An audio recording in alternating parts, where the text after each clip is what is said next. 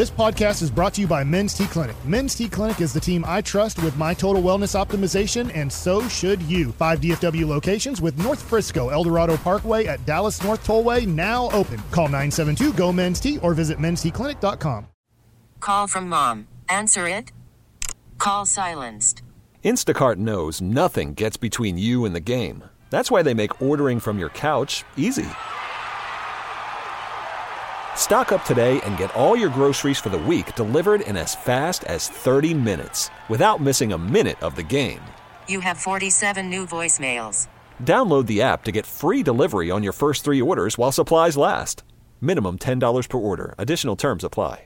Yeah, buddy, welcome back. It is the G-Bag Nation here on 105.3 The Fan. It's time now for the C-Note, the Cowboys news of the evening. We have some Mike Zimmer audio. What has he been up to? This should be really interesting for you if you're still trying to figure out, are you happy about this? Are you bummed about Mike Zimmer? The truckwreck.com fan text is open at 877-881-1053. Segment's brought to you by the Frankels. Life's unpredictable. Accidents happen. Franklin Frankel, the go-to attorneys for car and truck wrecks in DFW. If you or a loved one's been in an accident, contact the Frankels 214 or 817-333-3333. Go online to truckwreck.com. This Mike Zimmer with Tom Pelissero a couple of months back. First cut, Mike Zimmer, what have you been up to? Here we go.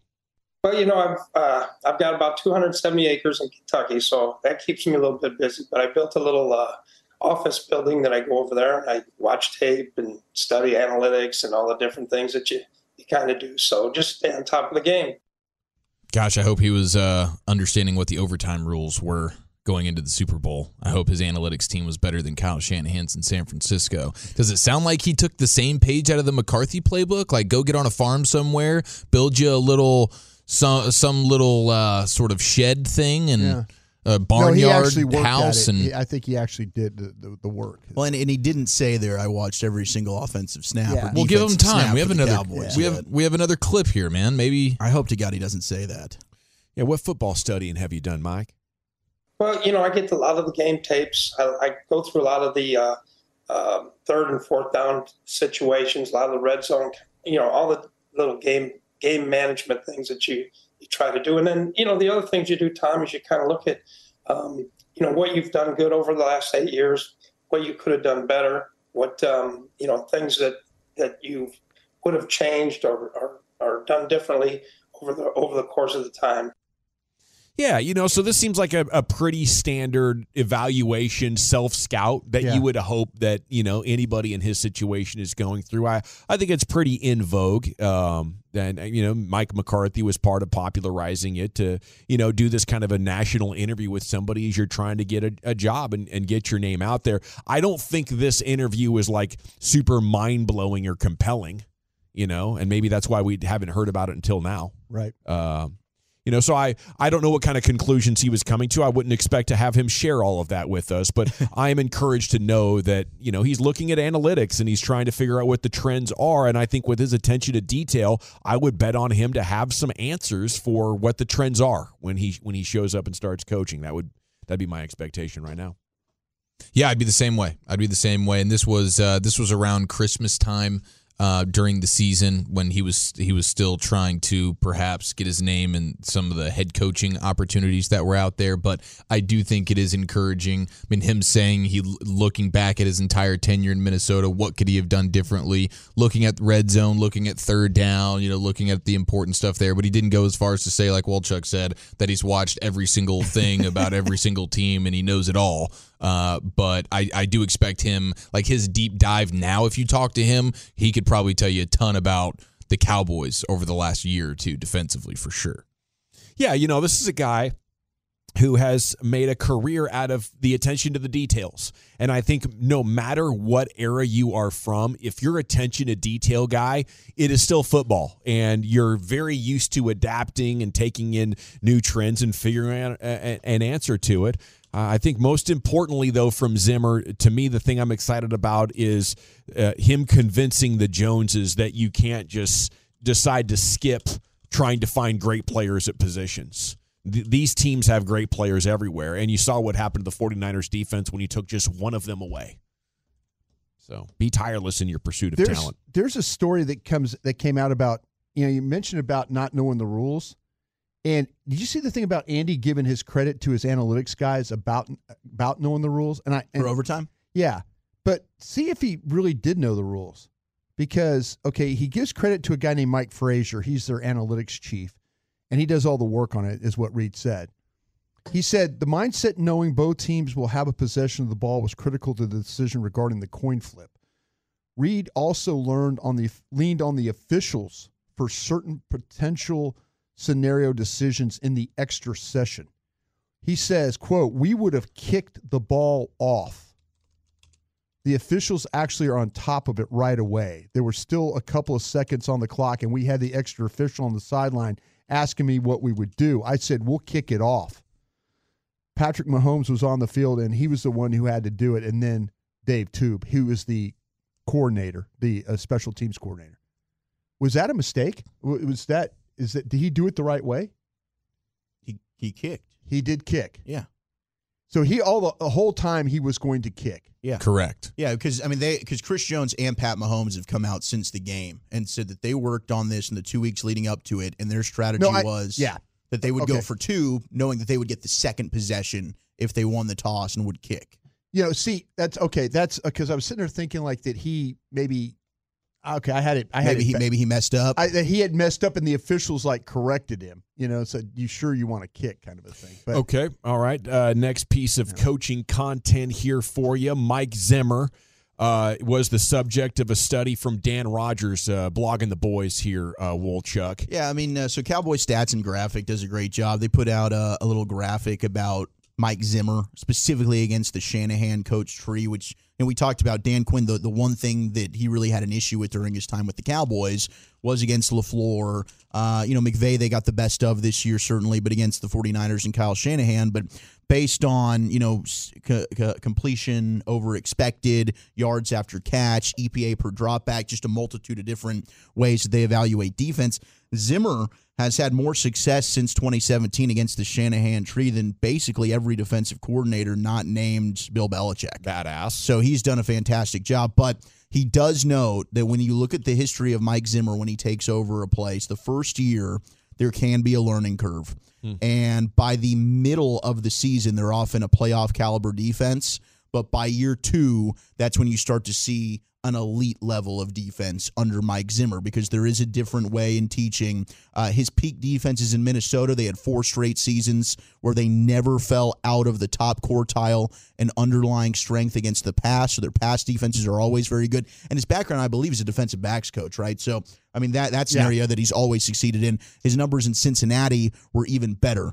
So reasonable expectations for Zim. The first, say half of the season, there might be a little bit of, this isn't, maybe it's a little shaky. But second half of the season, this thing should be kicking into gear, and we should see really some of the drastic changes that he's made compared to what we were seeing defensively under Dan Quinn. Timelining expectations in another tweet, playoff caliber by the end of the first regular season, by mid-season 2, arriving as the NFL's elite. And this, over the last 2 decades, significantly farther ahead of schedule than a Ron Rivera coach team.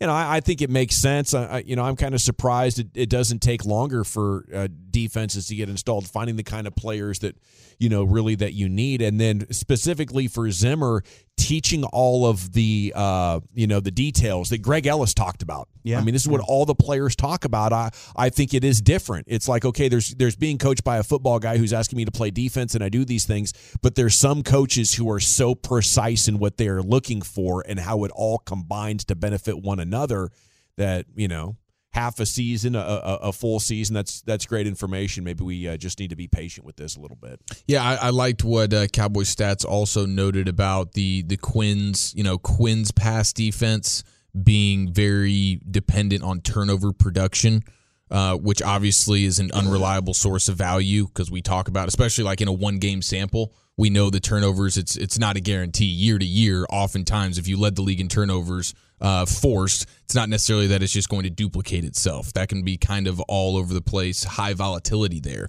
So Quinn's defense has got to a point where, yes, it is an ode to him over the course of his time here. They were one of the best, obviously, or the best at forcing turnovers. But in games where you don't do that, can your defense just be fundamentally sound and win football games, or do you have to get the turnovers?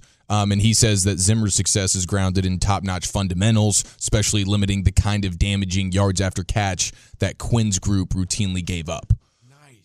That is huge, man. Yeah, I mean, that goes with the debate of, like, what's more important, the turnovers or, the explosive plays that we talked about during the season. I think both, obviously, but, if you're getting the turnovers, maybe it doesn't matter as much if you're also giving up a couple of massive explosive plays for touchdowns in the back end as well. I think their secondary balances it well. I think it's more their linemen and their linebackers who find themselves out of position, and, that's where the problem happens. So, I think you can get the best of both worlds in that department.